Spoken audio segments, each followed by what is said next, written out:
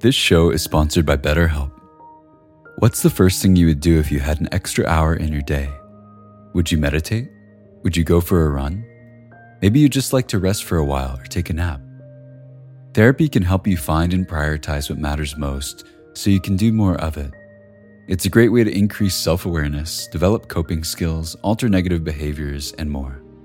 If you're thinking of starting therapy, give BetterHelp a try.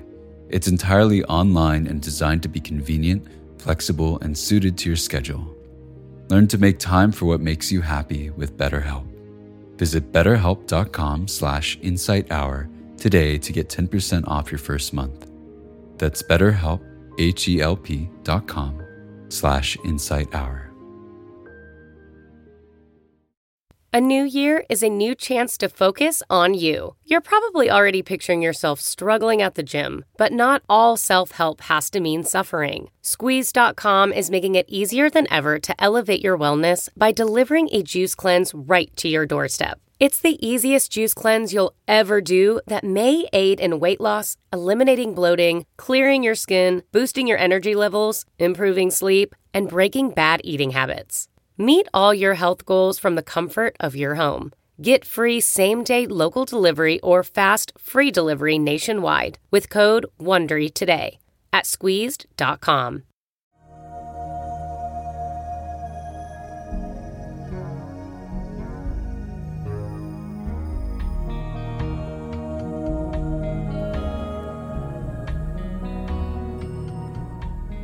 Welcome to the Joseph Goldstein Insight Hour.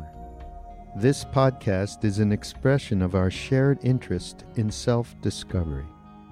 Join Joseph as he shares his deep knowledge of the path of mindfulness. If you are interested in supporting this podcast, please go to BeHereNowNetwork.com/Joseph.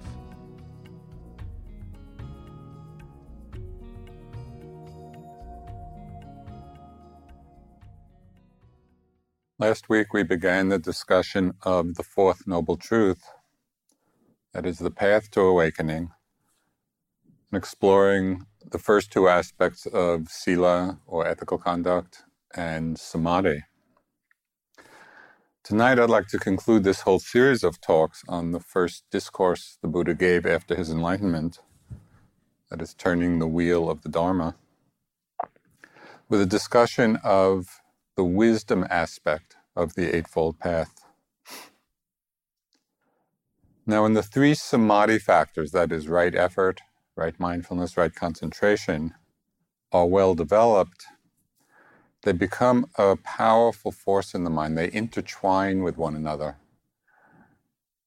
The example is given of interweaving three strands of rope, and whereas one by itself might be weakened, when three are intertwined together, they become very strong and unbreakable.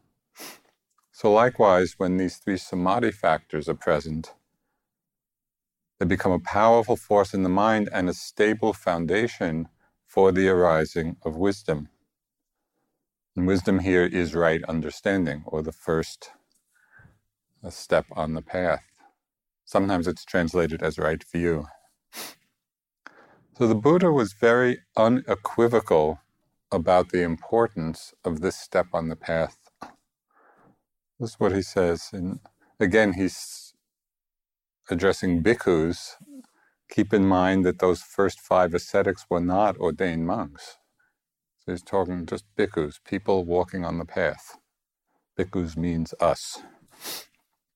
Bhikkhus, there is no single factor so potent in promoting the good of living beings as right view, or right understanding. And what bhikkhus is right view? It is the understanding of dukkha, its causes, its cessation, and the way leading to its end. So we've already discussed the first 3 of the Noble Truths in quite some detail. But just as a reminder of the essential point, the essential problem of our samsaric conditioning, the Buddha summed it up, very succinctly. He said,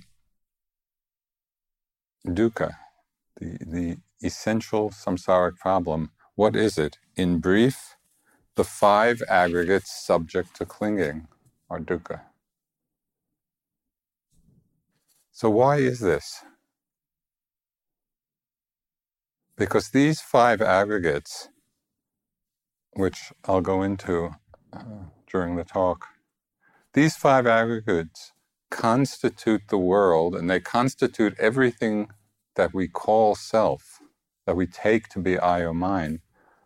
Each of these aggregates, individually and collectively, are in constant change and flux. So there is nothing in their nature. There is nothing in their nature that can provide a place of peace, of rest, of security, precisely because they're continually changing. And the more we cling to, the more we grasp at them, the more we grasp at what in its very nature is to change, and the more we mistakenly take them or claim them to be I or mine, the more unease there is in our lives. It seems so obvious that if we're holding on to that which in its nature is going to change, the holding on, the attachment, the grasping is the cause of suffering. But what's quite amazing is that even as we all acknowledge impermanence, the truth of it, because this is not an esoteric hidden truth. It's not that we have to have some great meditative understanding to realize that things change. It's so amazing that even in the face of this truth, which is so obvious, that the habit of clinging and grasping remains so strong. So it's useful, I think, to investigate, why is this so? Why is attachment so strong in the face of a truth that is so glaringly obvious? So there are a couple of reasons. We can all easily understand impermanence on a conceptual level. But it's not so common for people to reflect deeply on it or to refine our perception of it. Rather, the truth of change is something that for the most part, people in the world and ourselves, that we've learned to tolerate and manage as best we can, but not necessarily to really investigate it deeply. But the Buddha gave tremendous importance to this investigation. He said it's better to live for a single day seeing the momentary arising and passing of phenomena than to live 100 years without seeing it. So this is a pretty startling statement. What does that say about everything that we value so highly in our lives? About the choices we make. It's better to live a single day with this transforming insight into impermanence than 100 years doing all the other things we do with our lives. Why? Because impermanence, seeing it deeply and clearly, is the sword of wisdom that cuts through the habituated pattern of attachment and grasping.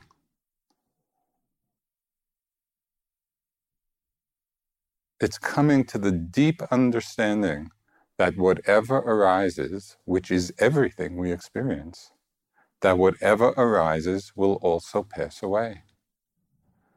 And it's striking when you read the texts. There are many people who got enlightened just hearing that one phrase, that whatever arises will also pass away. Okay, let's try it. Okay, I'm going to say it once more. So this is your chance, really. Whatever arises, whatever has the nature to arise, will also pass away. That's everything. on every scale, on the macro scale, on the micro scale.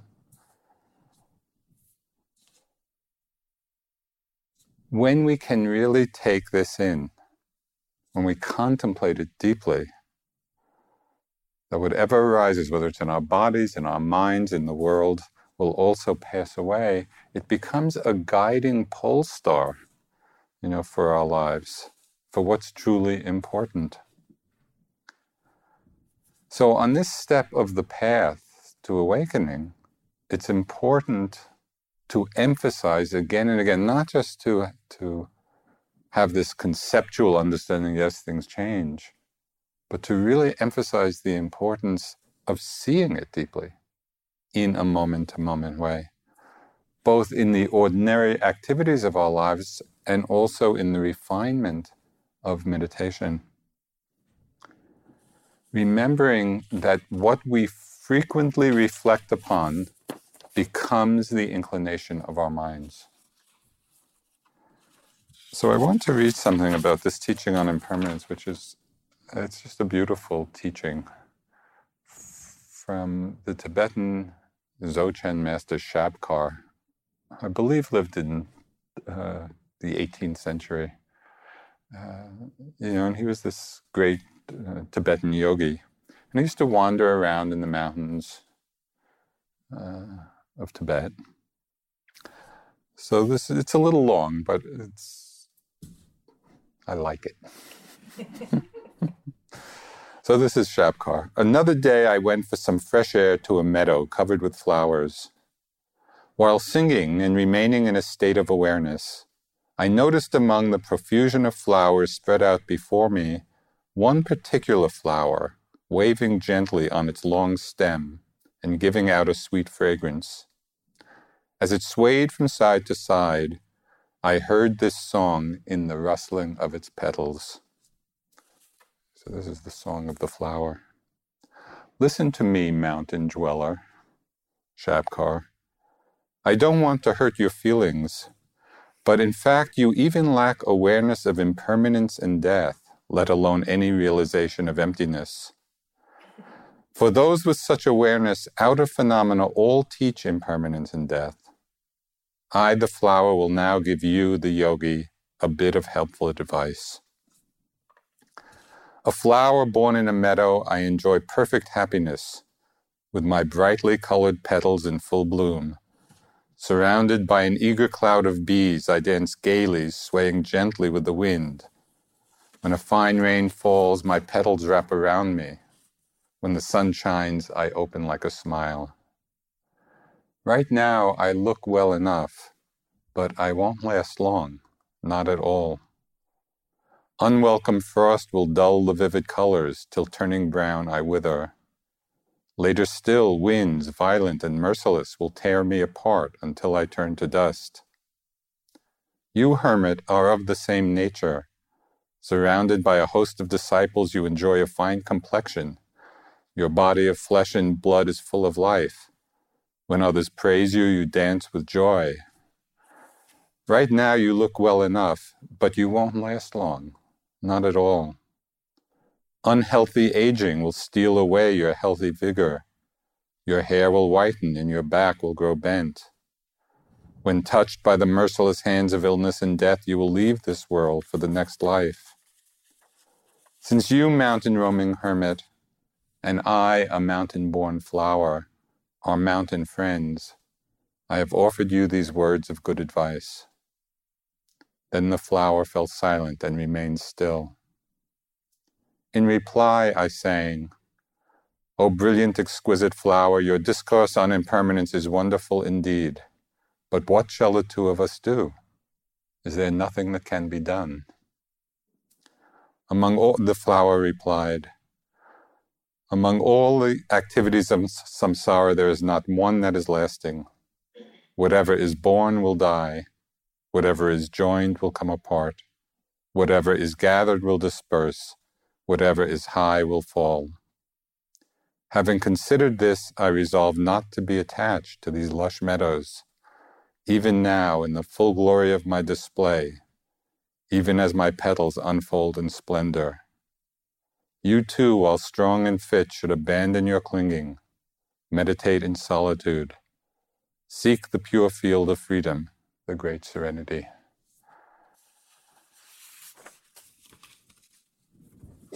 So there are a lot of flowers all around here that are singing this song. Are we listening? Do we really take in? Again, it's not an esoteric teaching. It's all around us. But we need to really listen and apply it in our lives. Okay, so the first reason grasping stays strong is because we recognize impermanence on a superficial level, but we haven't contemplated it deeply, seen it deeply. The second reason that grasping or clinging remains so strong in our minds is because of the presence of one particular kind of wrong view, of wrong understanding.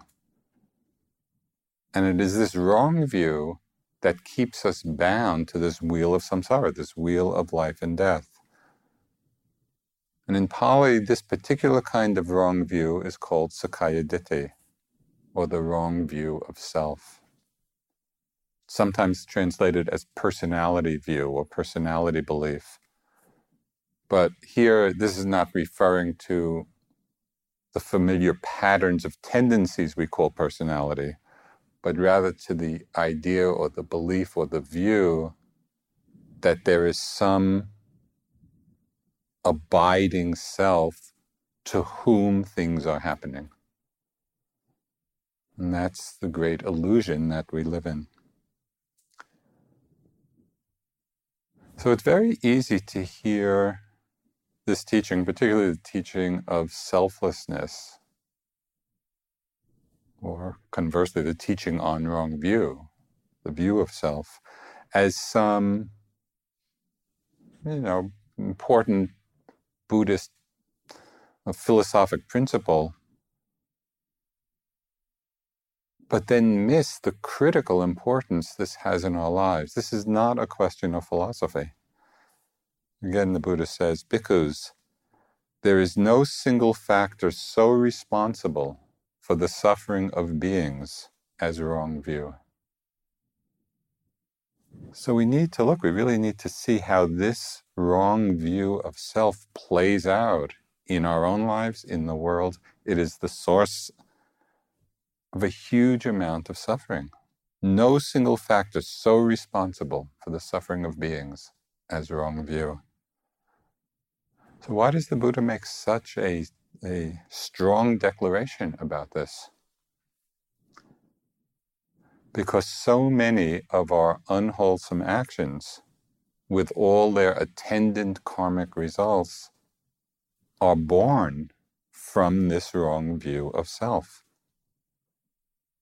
As long as this view is the central organizing principle of our lives, and it is for most people, this is the basic understanding that people commonly have, the I at the center of everything,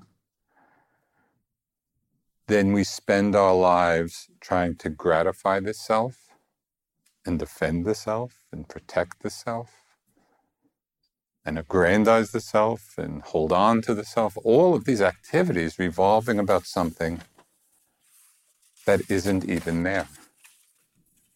And all of that activity has tremendous consequences.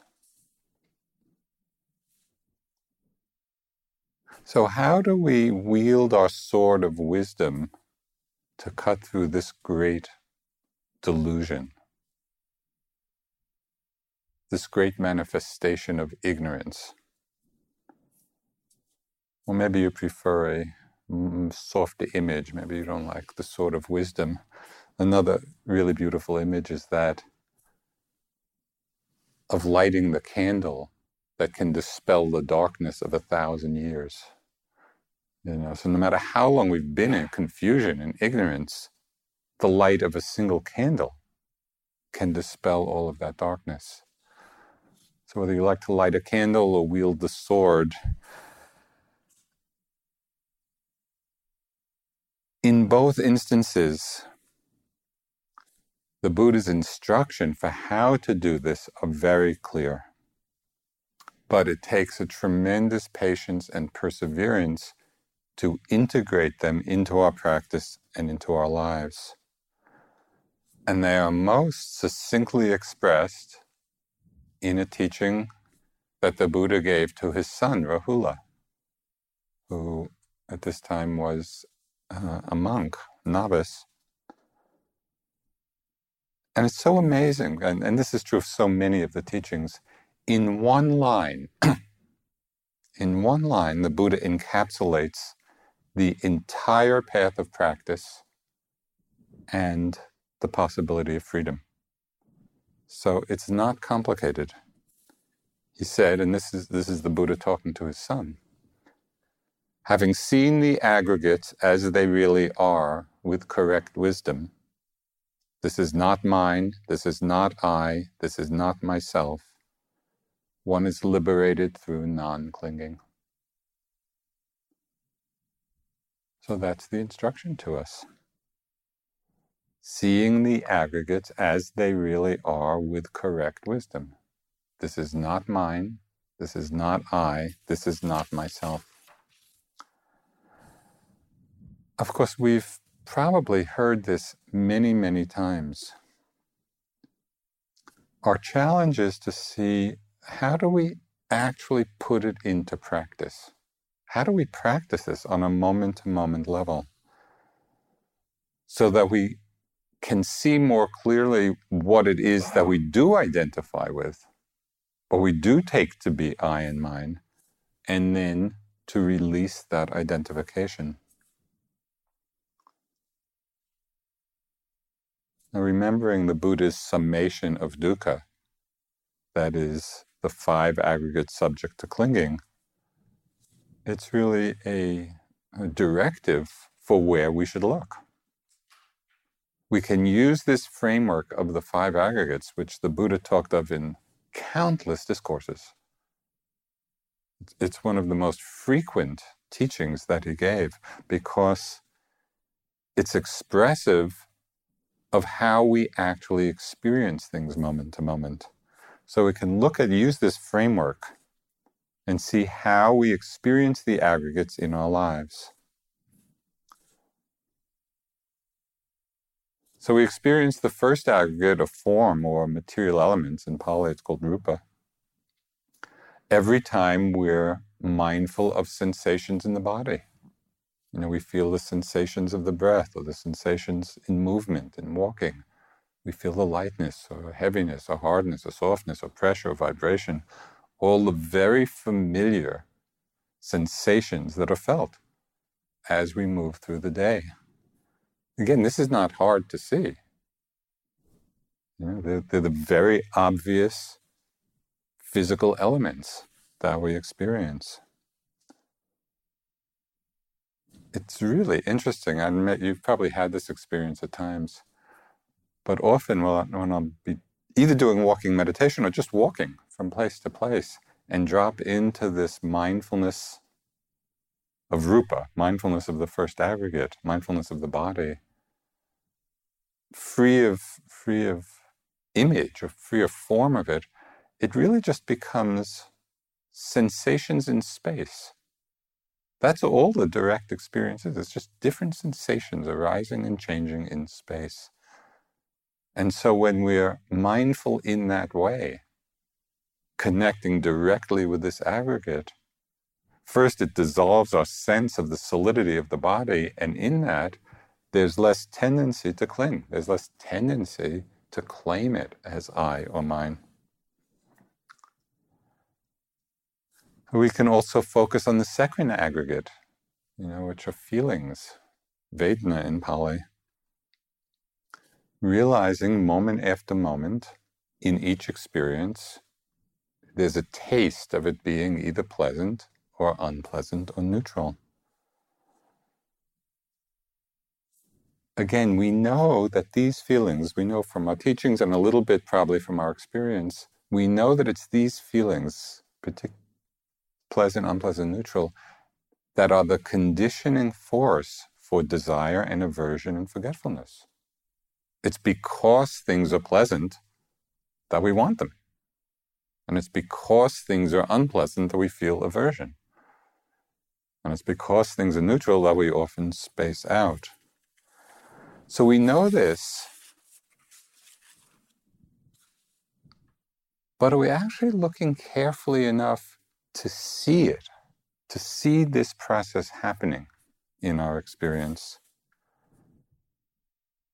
This is a critical part of the path. This is not something insignificant. The Buddha made a hugely, to me, challenging statement when he said, as long as there's attachment to the pleasant and aversion to the unpleasant, liberation is impossible. That always makes me sit up straight. Because this attachment to the pleasant and aversion to the unpleasant is so deeply habituated. And yet the Buddha is saying, as long as that's so, liberation is impossible. So what does that say about how we need to practice and how we need to look at this second aggregate of feelings? Right? It's not just a kind of philosophic nicety. It's like this is the very heart of freedom. We need to be able to become mindful of the pleasant feeling without attachment, mindful of the unpleasant feeling without aversion, of the neutral without forgetting.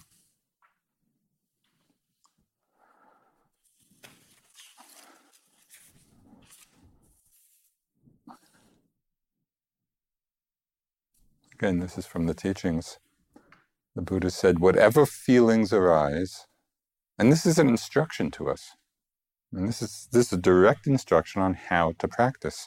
He said, whatever feelings arise, whether pleasant, unpleasant, or neutral, abide contemplating impermanence in those feelings. Be mindful of the impermanence of those feelings. Contemplate fading away, letting go of those feelings. Contemplating thus, we do not cling to anything in this world. When we don't cling, there is no agitation. And when not agitated, we personally attain Nibbana.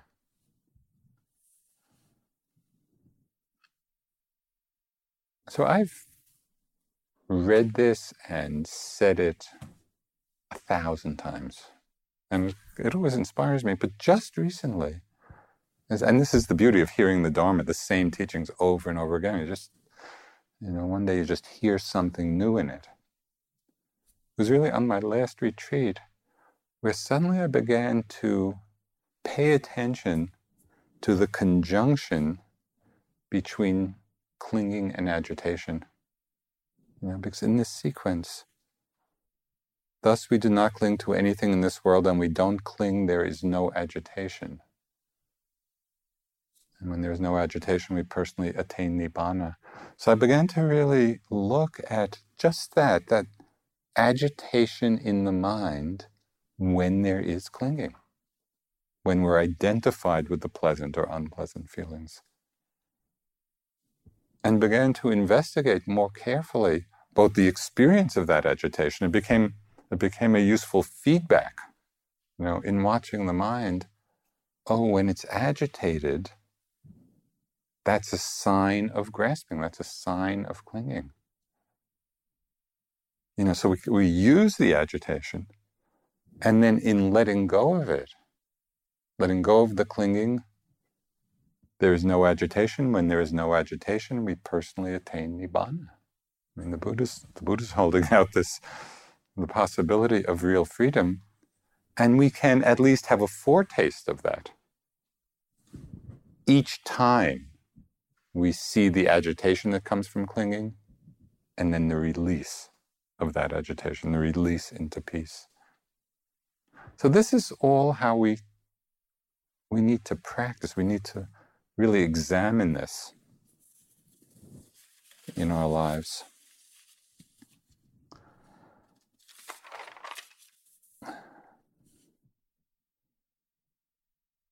So there's the aggregate of the material elements, there's the aggregate of Vedana, of feelings. We can also pay particular attention to perception, which is the third of the aggregates. And this is the particular quality of mind, mental factor, that recognizes and remembers just the different objects of the senses that appear. Now, what's interesting about this is that when we really see how it's working, we see that how we perceive things conditions so many mental attitudes about it. I'll just tell you a story. It's a little bizarre, this story. But it illustrates a point about perception and how perception conditions how we feel about things. This happened years ago, maybe back in the 70s. I was teaching in Mendocino, in California, a 2-week retreat. And just before the 8 o'clock sitting in the morning, I was sitting with my colleague, Sharon Salzberg. We were just talking a little bit, and just spontaneously in a moment, out came a cloud of smoke and ash from my mouth. It was really bizarre. I mean, it was just completely bizarre. It was, what just happened? And it kind of had a sweet smell to it, and it was just odd.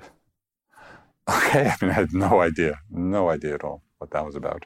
So I went in to sit and just carried on. A few weeks later, it was when we were teaching the first 3-month course in Bucksport, Maine. I had gone to a bank, and standing right in front of the teller, another cloud of smoke and ash out of my mouth. So by now, whoa. So then I started asking around, what is this? So at that time, Ram Dass was living in New York. Maybe some of you know this. For a while, he was with this teacher, Joya. And she was kind of, I don't know, some kind of mystic or other.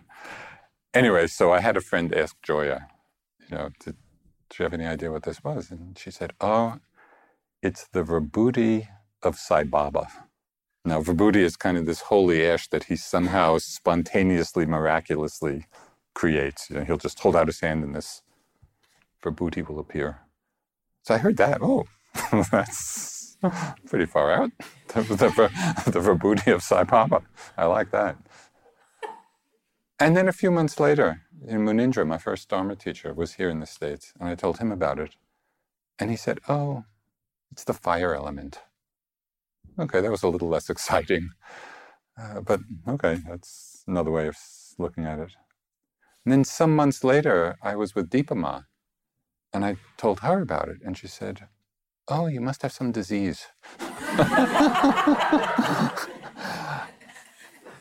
From the holy ash of Sai Baba to some disease. It was the same experience. The experience didn't change. It was just these different interpretations, right? Different perceptions of it. And each different perception, I had a very different feeling about it and myself. And so this is kind of an unusual experience, but this process is going on all the time. We are living in the world of our mental projections, the concepts that we put onto experience. How much of the time are we living in just this dreamlike world of concepts during the day, even when we're awake? We're just caught up in the stories of our minds. Of course, it's important to realize that perception is a completely natural and common factor of mind. According to the Abhidhamma, it's arising in every moment. The problem only arises because it's the fact of recognition, and that's operative all the time. The problem only arises when we don't see it as a conditioned mental arising. This is a conditioned functioning of the mind. Yeah. Perception arising, we recognize something. But when we're not mindful of it as being that, then we get carried away in the stream of proliferation, as we're all very familiar with. The endlessly proliferating concepts. And we can see so clearly how this identification with thought, taking the thought to be self, to be I, just reinforces, it solidifies, it strengthens this sense of self, the sense of I. It strengthens wrong view. And its most famous expression, of course, and the basis of so much Western philosophy is Descartes' statement, I think, therefore I am. From a Buddhist perspective, that's just a statement of wrong view. It's not, I think, therefore I am. The Buddha expressed it, or the teachings express it in a much different way. The thought is the thinker. The thought is thinking itself. There's no one behind it who's having it. There's no one behind it who's thinking it. The thought is thinking itself. So that's a very different understanding of thought, and a much more freeing one. So the fourth aggregate is the collection of all the mental formations beside feeling and perception, which was singled out because of their importance. And in Pali, this aggregate is called sankhara, and it's just all of the moods and emotions and attitudes in our mind. And all the different meditative states are all sankharas. The problem here is that we so frequently identify with these emotions, with these moods, with these states of mind. I'm happy, I'm sad, I'm excited, I'm depressed, I'm peaceful, whatever it may be. We just add the I to it. We claim it. We claim each of these states as mine.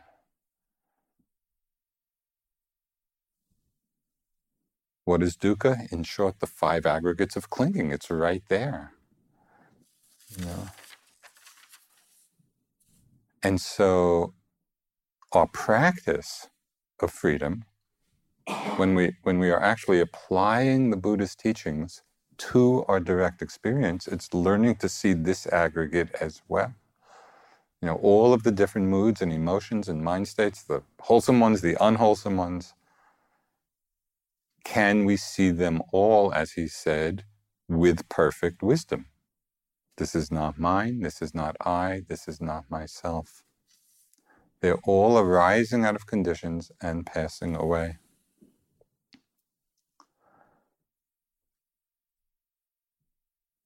On one retreat, this goes back many years, I had such a powerful experience of this, because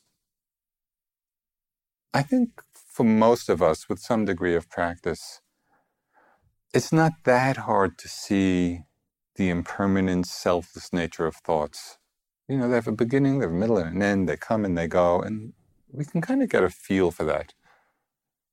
Emotions and mind states are much harder because they're more amorphous, they're not so clearly defined, and they can be so intense.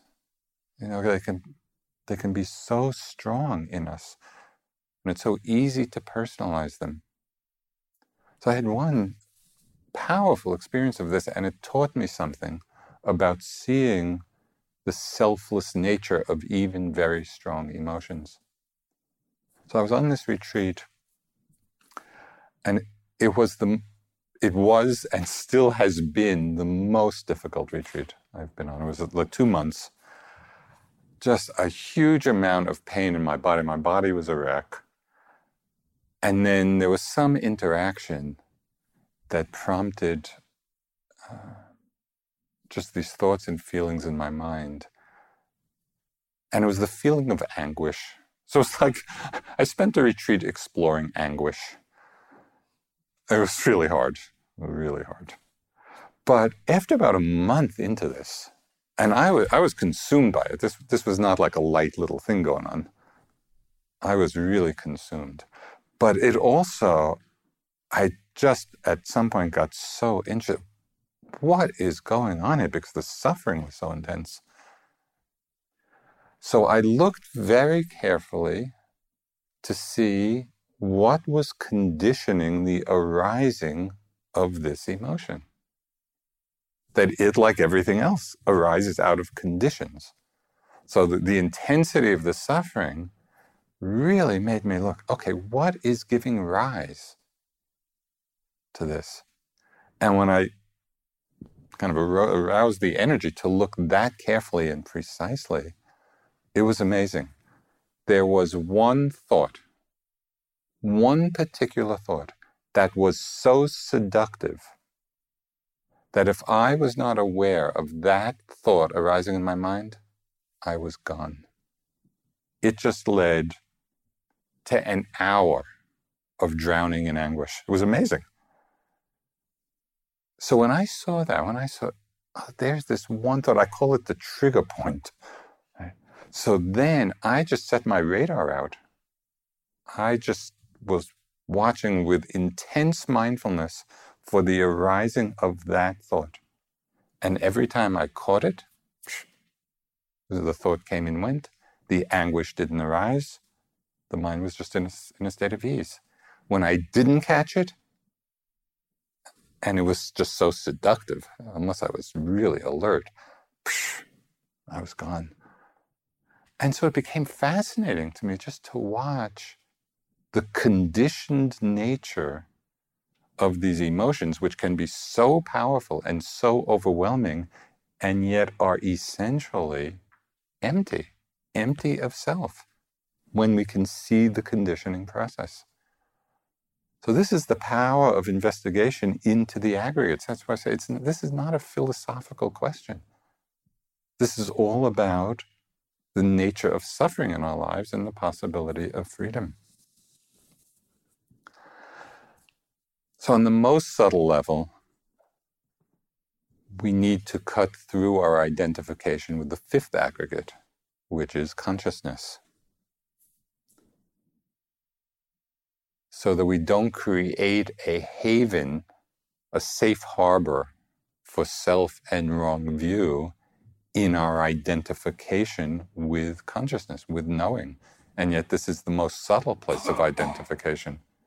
Even as we see the impermanent, selfless nature of all the other aggregates, through our practice, we begin to get a sense of it.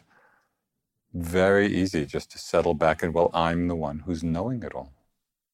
And so we create this sense of an observer or a witness. So how to cut through this identification with consciousness? There's a technique which I've spoken of often, and many of you have probably heard it many times. But I found it very effective in a very simple way for disidentifying from knowing. And it has to do with the linguistics of how we interpret experience. So, for example, usually, just in the language we use what is called the active voice, right? In language, in English, I'm knowing, I'm seeing, I'm doing, right? There's a subject and a verb and an object. Well, that languaging of experience is, in its very nature, reinforcing the sense of an I, the sense of a subject. That's how the language is constructed. So at one point, I was doing walking meditation and just really looking at this whole question of awareness and not being identified with awareness. And I began to see that my experience, as I was really experiencing that, the knowing, the awareness free of identification, that the expression of that experience was best articulated not in the active voice, but in the passive voice. For example, moving my arm. Okay, so it's just the movement being known, the sensations being known. Do you see the difference just in language between I'm knowing the sensations and the sensations being known? In the passive voice construction, there's no subject. And so it just is pointing us directly to the experience of knowing without a knower. And it's so simple. This is not complicated.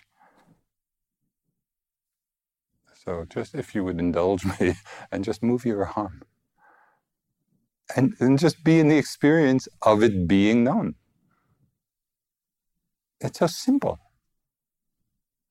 And it's being known spontaneously, completely effortlessly. There's nobody doing anything. And you can move it fast, you can move it slow, you can dance with it. And it's just being known. And it's being known precisely and exactly, not a moment before, not a moment after. I get very excited about this.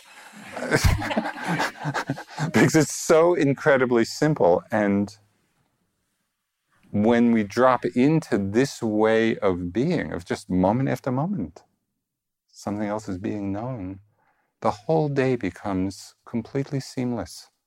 Because there's not a someone trying to be mindful. So I would just invite you to, for those of you who haven't yet, just to try to play with it a little bit. And it's not that you need to keep repeating movement being known, sensation being known, but you might use that phrase a few times just to set you up for that way of being with things. It's incredibly easy and effortless and spontaneous. And then you can ask the very probing question when you're just there. You know? And again, it's just incredibly simple. It's just the movement is being known. Then that probing question will known by what? So that's a mystery. Right? I mean, it's being known. We know it's being known. So we're right in the experience of it being known, but known by what?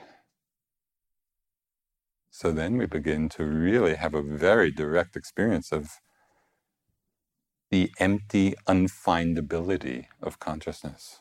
I mean, it's not something that can be found or located, and yet the knowing is happening. So at this level, we're really right down there on just the most fundamental level of experience of how the aggregates are all playing together. The Austrian philosopher who ended up living in England a long time, Wittgenstein, is a great expression. He said, "The sense of a separate self is only a shadow cast by grammar." You know, and there's really something to that. You know, how we language things is very impactful on our view of things. You know, and so we can craft the language to be expressive of right view, of right understanding. So we can practice this investigation of the aggregates in two ways. You know, you might just take some time with any one of the aggregates for a period of time, whether it's, you know, the physical sensations or the feeling or perception, whatever, and just really stay with that one, just so we really get a very experiential sense of what the Buddha is talking about. So it goes from being Buddhist philosophy to really a direct expression of our experience. So we just, you know, pick out one at a time and focus on it.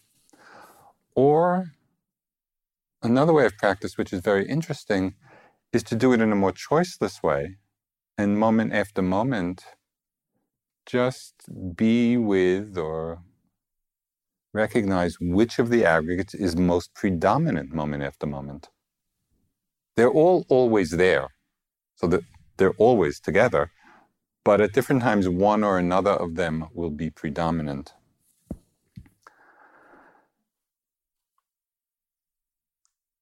You know, so you're walking outside and maybe you're feeling the sensations in the legs. So that's the physical, that's rupa.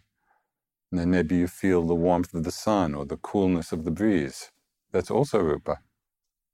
But in the moment of feeling the warmth or the coldness, maybe in that moment, the pleasantness and unpleasant aggregate becomes predominant. Like the hit is, oh, this is pleasant, this is unpleasant. Or you're walking and all of a sudden you hear a sound and you recognize it as a bird. Or you see color and form and you recognize it as a building or a person or whatever.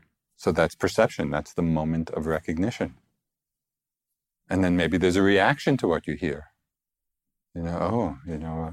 I like the bird song. Or you're reactive to the person that you see. So that's mental formations. And sometimes maybe you're just resting in the awareness of it all happening. So that's consciousness. So this is not going to happen in any particular order. But it's interesting. It's like there's a playfulness and it's just uplifting to just take a period of time where you're really watching out for, okay, in this moment, which is the aggregate that is standing out. And this way we really begin to get an understanding of the interplay of them all and how quite brilliantly the Buddha talked of all experience in terms of these 5 strands. That there's nothing outside of these aggregates. So that's pretty amazing, just as a model.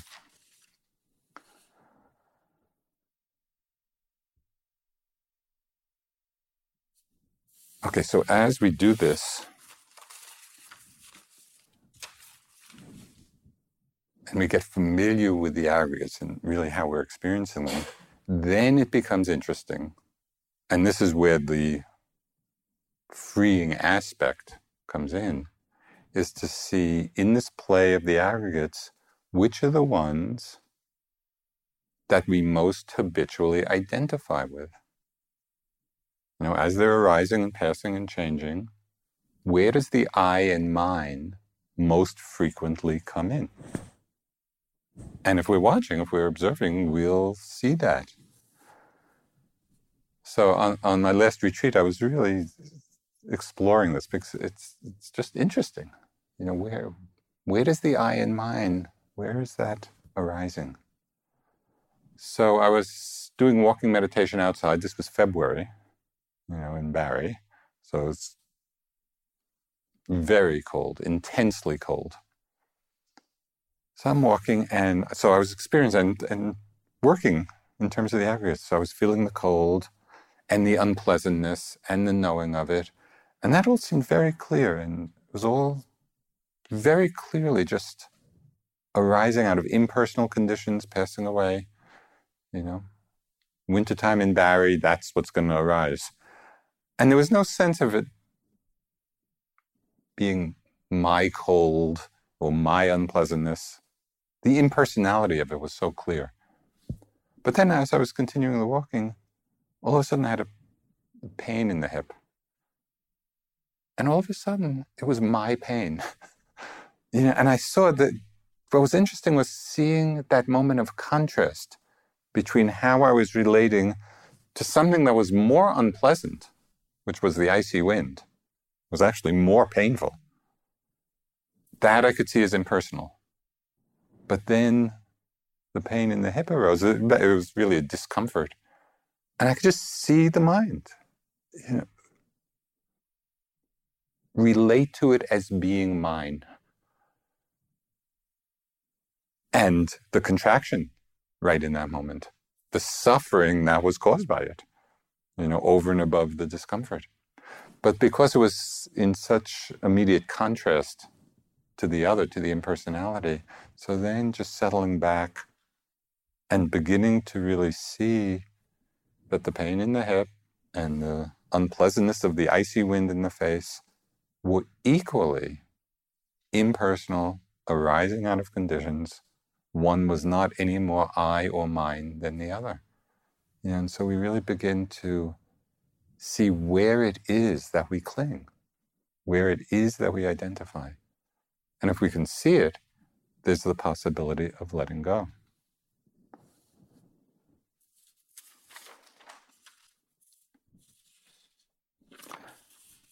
So there's one image the Buddha uses, and I love this example.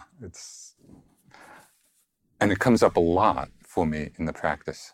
it's a wonderful reminder of how to put all of this into practice. So the Buddha's addressing the bhikkhus. Bhikkhus, whatever is not yours, abandon it. When you have abandoned it, that will lead to your welfare and happiness. Suppose, bhikkhus, that people were to carry off the grass, sticks, branches, and foliage in this Jeta's grove, which is a grove where a lot of monks hung out. Suppose people were to carry off the grass, sticks, branches, and foliage in this Jeta's grove, so to burn them or to do with them as they wish. Would you think people are carrying us off, or burning us, or doing with us as they wish? No, venerable sir, because that is neither ourself nor what belongs to ourself. So that's obvious. The branches, the foliage, not self, doesn't belong to self. So too, bhikkhus, form is not yours, feeling is not yours, perception is not yours, mental formations are not yours, consciousness is not yours. Abandon it. What you have abandoned, that will lead to your welfare and happiness. So abandon here it means don't identify with, not claim it as being I or mine. So it's kind of interesting, just as we're going through the day and we're aware of the different aggregates, and particularly those times when we feel that we're claiming ownership, I just think of this example and think, well, if people were carrying off the branches and the twigs and from the forest here, would it affect me? No. Because they're not I, not mine, not myself. Can we see the aggregates in that same way? And what's important here, and a little bit exhilarating, it's not to think that, oh, we need to have this insight and then from then on we'll never be identified with anything again. Unlikely. However, just in a moment, for a moment, so the pain in the hip, the discomfort in the hip, and then remembering this example, oh, this is not mine, this is not I, this is not myself. It's just like the twigs in the forest. Just for a moment, can feel that, that's enough. We really get a taste of the possibility of freedom there, of peace. And then we get caught up again. But as I've mentioned here, Tulku Urgyen's remark about short moments many times. So we just for a moment, but many times, and it begins to change the way we relate to experience. We start to remember it more often.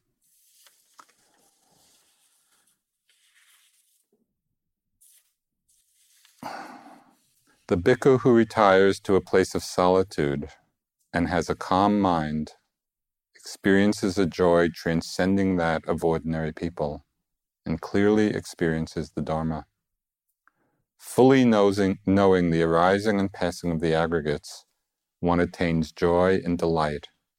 For those who know, this is the deathless. So it's just such a direct statement of the joy and delight and peace that's possible when we pay attention in this way. So I would just like to close with one other very small teaching of the Buddha. In one discourse he said there are two conditions for the arising of right understanding: the voice of another and wise attention. Well, you've been hearing the voice of another. The wise attention is up to you.